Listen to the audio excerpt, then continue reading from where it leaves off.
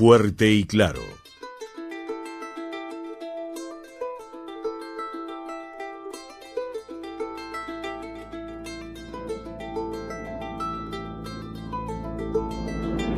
Quiero saber cuándo vas a venir, quiero saber de ti.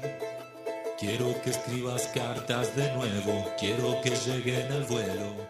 Con la música de Claudio Tadei y Para el Sur, el Norte está lejos, estamos ingresando en el tramo de nuestra entrevista central hoy aquí en Fuerte y Claro. Estamos compartiendo con ustedes la comunicación y en esta oportunidad, como lo habíamos anunciado ya en la previa de Fuerte y Claro, nos está acompañando Esteban Corrales. Esteban Corrales es integrante de la Coordinadora Popular y Solidaria que nuclea a unas 180 ollas populares en Montevideo.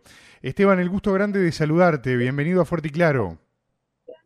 Hola, muchas gracias. ¿Qué tal? Bueno, gracias por atendernos. Sabemos que, además me imagino es un horario de mucha actividad para ustedes, ¿no? En el marco de la coordinación de las ollas populares. Yo recién hablaba de cerca de 180 ollas en Montevideo, ¿no? Y estaría bueno de repente para que la gente lo sepa, ¿no? Para comentarlo a los que están del otro lado y de repente no están tan al tanto del detalle. Por ejemplo, ¿cuántos platos de comida caliente se reparten a diario, ¿no? Lo que implica el trabajo en las ollas que integran la coordinadora, según los últimos datos, se entregan 130.000 porciones semanales. ¿Sabes? Son 180 ollas en Montevideo y más de 100 en redes del interior del país. Bien. ¿Y por qué zonas solamente en Montevideo son 130.000 porciones por semana? Por semana, claro. ¿Y por qué zonas de Montevideo, por ejemplo, hay mayor concentración de esta actividad, ¿no? Porque eso también es interesante de saber.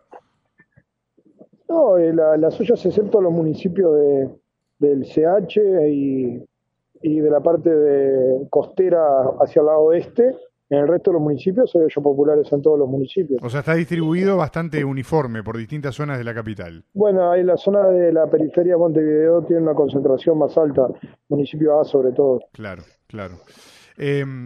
A ver, está claro que hay formas diferentes, ¿no? de atender la crisis, ¿no? A las que plantea por lo pronto el gobierno actual, ¿no? Y partiendo de esa base, hace unos días en conferencia de prensa recuerdo que el Mides, cuando todavía tenía al ministro Bártola al frente de la cartera, anunciaba esa transferencia de recursos, ¿no? Para la compra de alimentos y abastecer el trabajo de las ollas populares. Se hablaba de unos 115 millones de pesos en total hasta el 31 de julio. En concreto, Esteban, vos que estás ahí en el campo, ¿no? Trabajando el tema de las ollas populares, ¿de cuánto realmente sirven, ¿no? Esos rubros que fueron anunciados para efectivamente poder funcionar, ¿no? Esos rubros fueron anunciados por un periodo de varios meses, creo que para el año 2021, ¿no?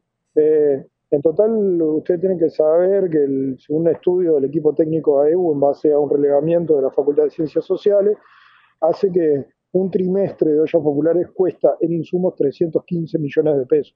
Es decir, esa cifra, si bien que destina el Ministerio desde el Fondo Coronavirus para las ollas, en verdad es una ayuda, está bien, pero no cubre ni por asomo lo que es la necesidad lo que se gasta en insumos en las ollas populares en este momento. Claro, sí, la distancia es demasiado grande, ¿no? Entre el cálculo que ustedes tienen, que me acabas de comentar, y lo que en definitiva está aportando el Ministerio. Yo decía recién, Esteban, que evidentemente hay una cuestión de paradigmas, ¿no? Claramente hay una forma de atender la crisis que la plantea el gobierno y hay una forma de atender la crisis que la plantea en definitiva el pueblo, el movimiento popular y la forma de atender esta realidad. ¿Cómo les ha caído a ustedes justamente este encare, ¿no? Que ha hecho el Ministerio de Desarrollo Social, que debería ser uno de los grandes protagonistas al día de hoy? Disculpame, ¿me repetís la última parte? No, porque sí, te escucho un poquito mal. Sí, yo también a vos, pero te decía que cómo habían tomado desde la coordinadora el encare que le ha dado el Ministerio de Desarrollo Social a la crisis y particularmente a este aspecto que vinculado directamente a la supervivencia de la gente, que es el tema del hambre, ¿no? Que es lo que se está atendiendo directamente con el trabajo de las ollas. Básicamente nosotros tenemos claro de que las ollas populares en ningún momento pueden ser vistas como una solución de largo plazo a la situación de crisis alimentaria, ¿no? Y acá lo que nosotros vemos es que las causas económicas, sociales y políticas que hacen que la gente tenga que ir a comer a una olla popular son profundas y son estructurales. Si uno no ataca problemas relativos al trabajo, a la vivienda, a derechos vulnerados que no son solamente la alimentación, es difícil que en un largo plazo esta situación se arregle. Lo que nos parece a nosotros es que a veces lo que desde el Estado se hace es, ya que nosotros en las ollas populares atacamos el problema y mal que bien solucionamos en el corto plazo, se quiere hacer de eso una situación permanente y nos parece que es algo total y completamente equivocado. Las ollas populares no pueden ser una política pública en sí mismas, ¿no? O sea, está mal que haya ollas populares y está mal que haya gente que tenga que ir a comer a una olla popular. Sí, claramente esto de alguna forma es como apagar el incendio, pero las raíces del asunto hay que atenderlas de otra manera, exactamente.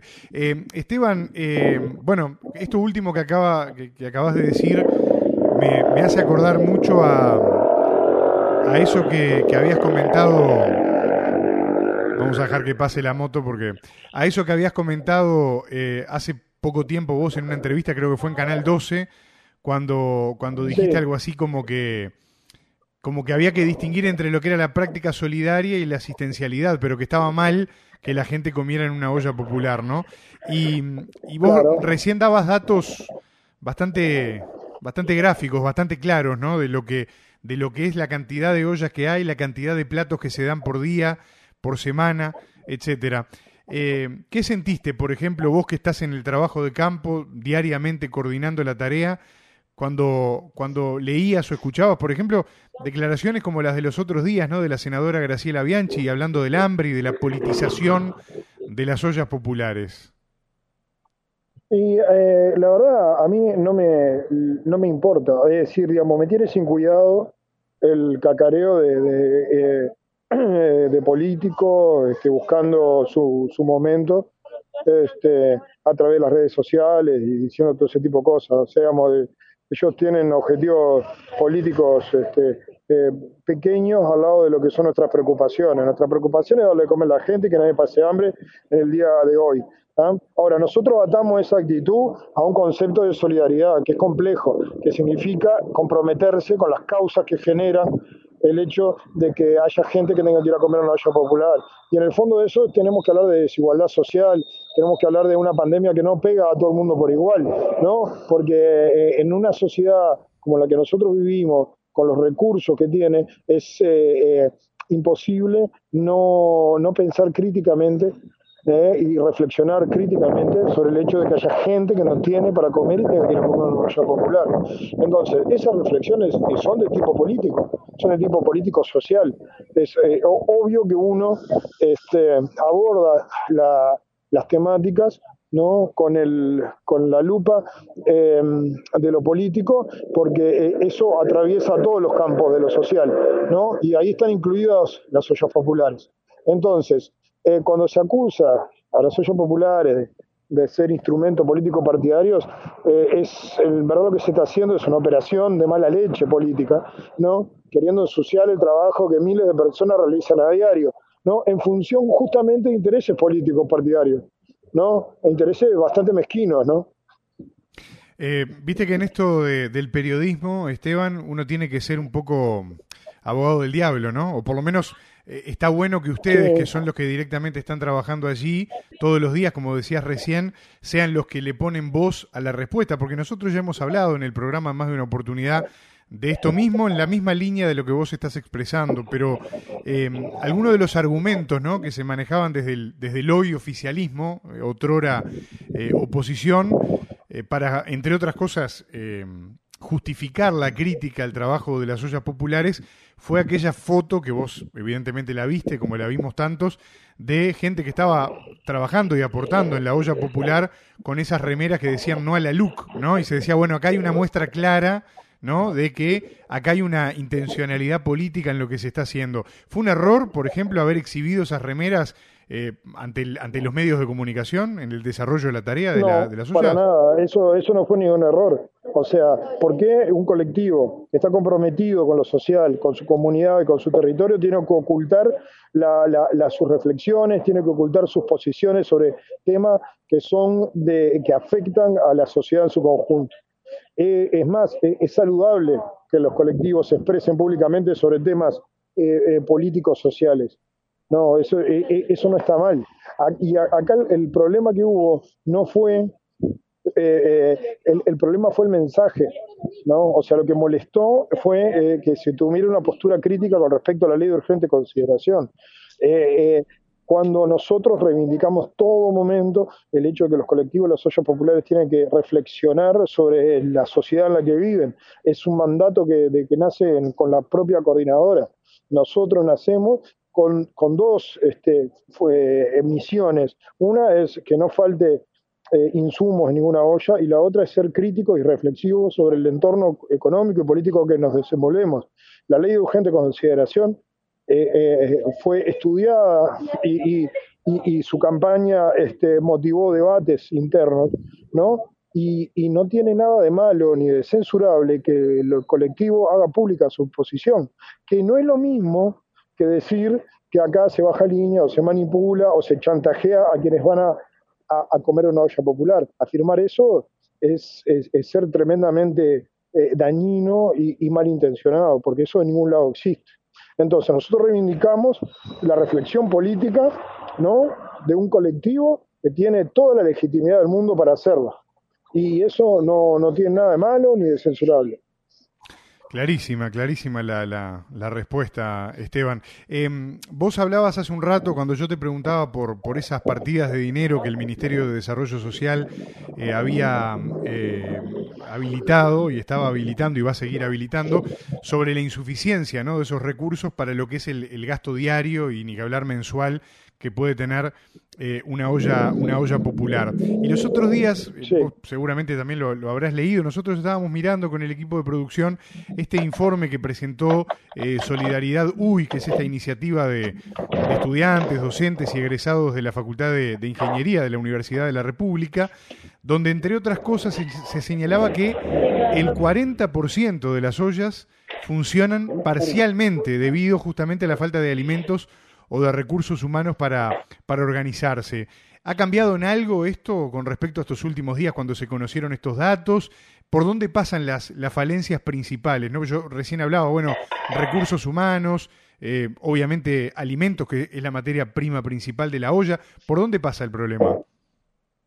Y tanto por lo que es el desgaste de la gente que lleva adelante las iniciativas, como lo que es el permanente trajín para poder tener los insumos para poder cocinar, ¿no? O sea, digamos, esa cifra de ese 40% sigue estando vigente, ¿no? Hay gran parte de las asociaciones populares que están en enormes dificultades para poder llevar adelante la tarea.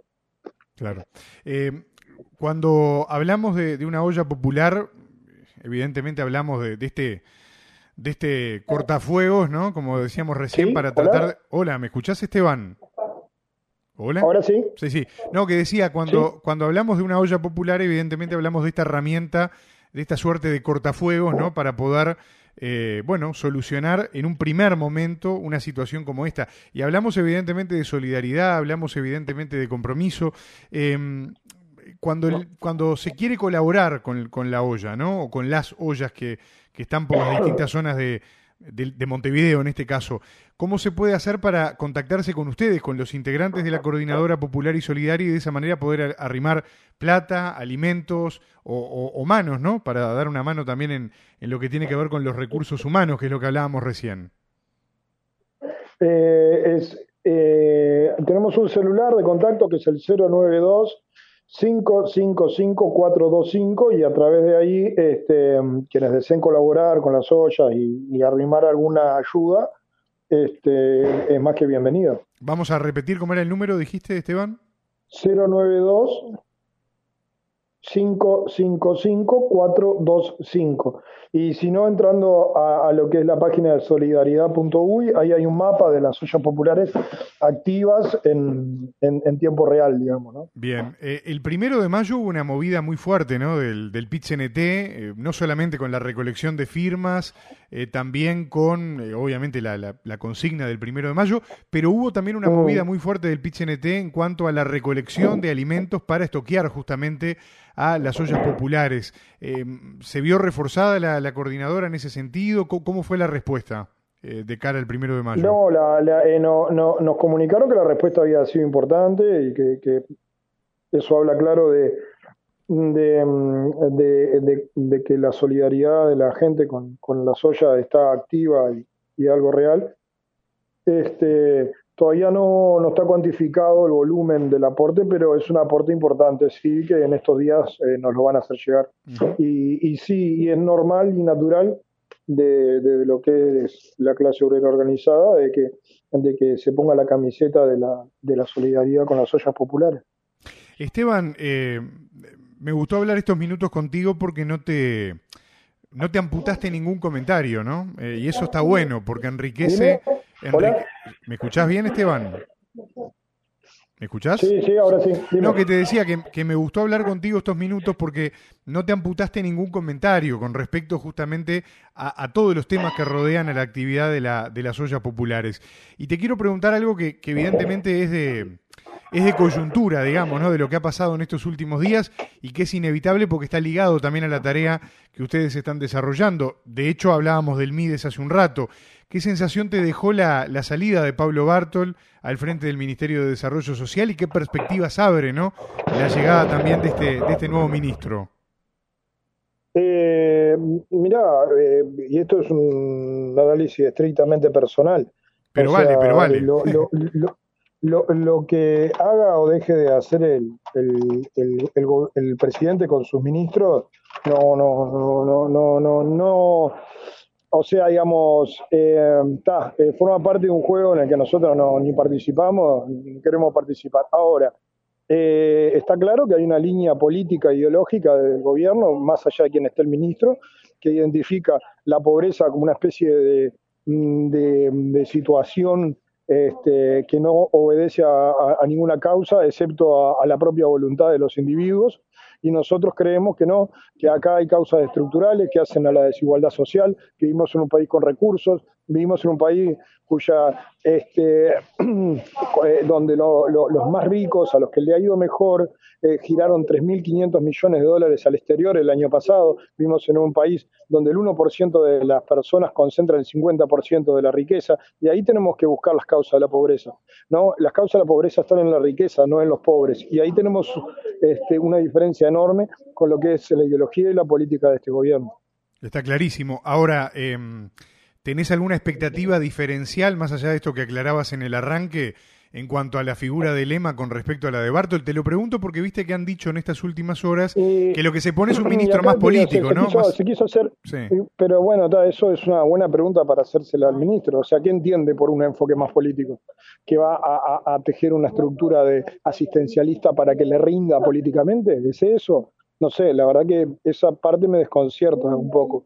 Lo que sí está cierto que tanto Bartol como Lema siempre hablaron de la figura de los mentores y los referentes barriales, y lo cual a mí me hace sospechar, ¿no?, de lo que son las viejas prácticas clientelares, ¿no?, de buscar punteros políticos y canalizar a través de ahí determinada ayuda, ¿no? Lo cual sería un retroceso. Claro. No, yo te lo preguntaba porque por lo menos lo que hemos podido ver, escuchar, leer en estos últimos días, se hablaba mucho de la articulación política, ¿no? Como que Bartol se pasaba de técnico, por decirlo de alguna manera, y que en este caso, bueno, al tener en territorio una persona más política, podía tender otro tipo de puentes también a nivel del contacto, por ejemplo, con las ollas populares, como con tantas otras cuestiones que hacen a la actividad del MIDES, ¿no?